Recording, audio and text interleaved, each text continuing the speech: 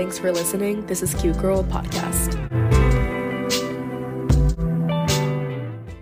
Hello, you guys, and welcome back to another episode of Cute Girl Podcast. Today, I'm particularly excited to record because I'm going to be talking about speaking up for yourself and how you can do that. I think we have all dealt with a mean or a passive friend, a female friend, or a guy friend who has come off as a little bit more catty or problematic as any other person. It's a person that has no sense of filter, etc. And for me, I find it incredibly hard to stand up for myself because I hate conflict. And for me, it's just easier to be walked over than to not say anything. And it sucked because when I learned to speak up for myself, something in me began to shift. I found myself having more boundaries in my friendships and not being so easily hurt because those boundaries were in place. Today, I want to talk about how you can speak up for yourself, how I learned to speak up for myself, and why causing conflict is actually a lot more important than letting yourself be walked over. The first tip that I had a ton of trouble with is genuinely being clear and firm. This was something that I just felt like I was going to be too harsh about, and it was a lot of pressure. You don't want to step on anyone's toes, and I was a person that was walking on eggshells amongst every person's feelings. And let me just tell you, if there is something that happens within a friendship, a relationship between you and a family member, and it's something that happens that you don't necessarily agree with. An example of this could be a friend makes an unnecessary comment toward you about your appearance. I would definitely say to speak up about it. If there's a friend that they are telling you something about your appearance. Now, there's a difference, okay? If my friend has something in their teeth, I will tell them. I'm not going to be that friend that does not tell you. But I will not tell you so obnoxiously and loudly in front of a group of people. And I think we have all had a passive and mean friend like that. I know I have. But I think there's a difference. It's obvious if this person wants to embarrass you, if this person tries to humiliate you, etc. In this situation, and in any kind of situation where you're just friends with someone who is a bit more passive than others, I would recommend that you reframe your speech. When you bring it up, talk about it and address the situation in a way that is going to address the situation directly and not slightly, lightly, subtly. Like, be so clear and direct about the situation. And you could say things, for example, hey, could we talk about this? It really upset me that this was said/done by you. This was really hard for me in a lot of my friendships, especially when I was younger, like when I was like 12, 13, 14, because the way that some girls can be is like if a woman claps back at you and just like, you have no idea why or whatever, and she's trying to be sneaky about it, that is something that like I guess is common in a lot of girls. It's just like the cattiness is like very sneaky. And this might be the same with guys. Like it could just start by little side remarks and little side comments and like your little sly comments. That is just not okay. And I want to tell you, if you have a friend like that, that is not your friend. They view you as a competition. And that was something that I struggled with so much, is like, oh, maybe she didn't mean it, or maybe she meant it this way, or, she just probably doesn't know that she, like, no, I promise you, people are smarter than you think they are. And I spent so much time underestimating a lot of my friends at the time because I was like, okay, like, they're just like that. And it's like, no, they're just being petty. Like, when are you going to just not be naive and realize that people are smarter than you perceive them to be? Now, I'm not saying that that's every situation. Definitely there are cases where you could have a friend that they're just passive and they don't know it, or they come off as mean or rude and they just have no idea. Another example could be if you could say, I would appreciate if we could communicate about my feelings toward this situation. When this was said/done, it affected me in a negative way. Kind of thinking of how you can address this in a very clear way. Having that plan helps you to succeed, helps you to get your point across, etc. Now, this could go one of two ways. I've personally had each situation go both ways.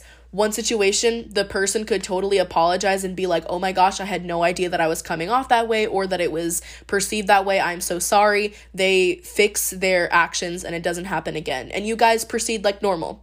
The other way has also happened to me, where the person fails to hear you out, fails to realize where they messed up or where they were wrong, and it either continues in the friendship or the friendship is ended because of that.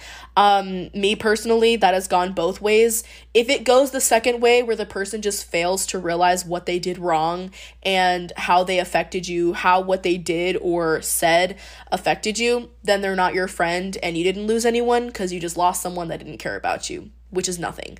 And if it goes the first way, then that shows who they are as a friend. That shows where their priorities are at. Either way, regardless of where or how the situation goes, it shows who the person is. It shows their true colors and their character. My second step in truly speaking up for yourself is avoid being a yes man. I was always a yes man. If my friends had asked me to do something that like I wasn't necessarily cool with or I just wasn't okay with, I would do it again because I hated conflict. I avoided conflict as much as I could, and this caused me to be walked over every single time. And it was crazy because some people knew me as a person that would always say yes or a person that would always agree. Therefore, more people would like ask me. Some of my friends would ask me like, hey, could you do this? Or because they knew my answer would be yes, because they knew I was that kind of person. And it literally sucked. I held grudges towards so many of my past friends because like I was like, man, like you just want me to be a yes man. But at the end of the day, it was also my fault because you have the power not to be a yes man. And I want to tell you this, you are not a doormat. You're allowed to say no. You're allowed to say no to your friends about certain things. If you don't want to go out, you're allowed to say that. If you don't want to do something for your friend, you're allowed to say that. Like, you're not this doormat. Like, you're a person, you know? And I experienced so much of just being walked over and, personally just I felt so used, and it just caused so much resentment in a lot of my then friendships at the time. And I would say things like, oh, let me just do this, or like, let me just go to this so I can avoid conflict. And let me tell you, that is the wrong road to take. It is so, so wrong. Learn how to say no. And it could just be small things. It could be big things. And again, the situation could go one or two ways. Your friend could understand and say, okay, I completely understand and whatever. And you guys are cool. Your friendship continues like normal. And two, your friend could not understand, could be like, oh my gosh, you're so sensitive. I've literally had people say that I'm sensitive, which like, I guess I am. I'm like, I have my heart on my sleeve, but just because I don't do what you ask or do what you want, like what? Like, you're just manipulative. And I've had that happen to me where like friends are just like, you're just this, you're just that, like literally gaslighting me. And I'm like, okay, whatever. And we never spoke again. So regardless of how these situations pan out, when you speak up for yourself, you're avoiding being used as a doormat, you're avoiding being a yes man, and you're speaking clear and firm. Those are a few tips that have helped me when it comes to speaking up for myself. I feel like also I struggle with this because there are so many people that think like, oh, just because she's this or just whatever. I know for me, a lot of people think that I'm soft because I'm a Christian, or like I've been told that I have like golden retriever energy by my sister and like a lot of my friends. But just because you are a certain kind of person or you're a Christian or whatever the case may be and people think that you're soft, like please do not do that just because like, oh, well, people think that of me. Like, no, because I've had so many people just think that I would be cool with certain things and be like, oh, whatever, because like she's soft, and that's not the truth. I promise you deserve so much better than to be walked all over. Like, you can literally stand up for yourself. Like, it just hurts me that like I looked back at my past and was just like, oh my gosh, I was totally a yes man in that situation. This was a very condensed episode, but I'm glad I kept it that way. I feel like this was just very like straight up and raw. If it is on your heart, please consider giving my podcast a 5-star review. This really just helps me to understand what you guys like and things like that. That is this episode, and I will see you guys in the next.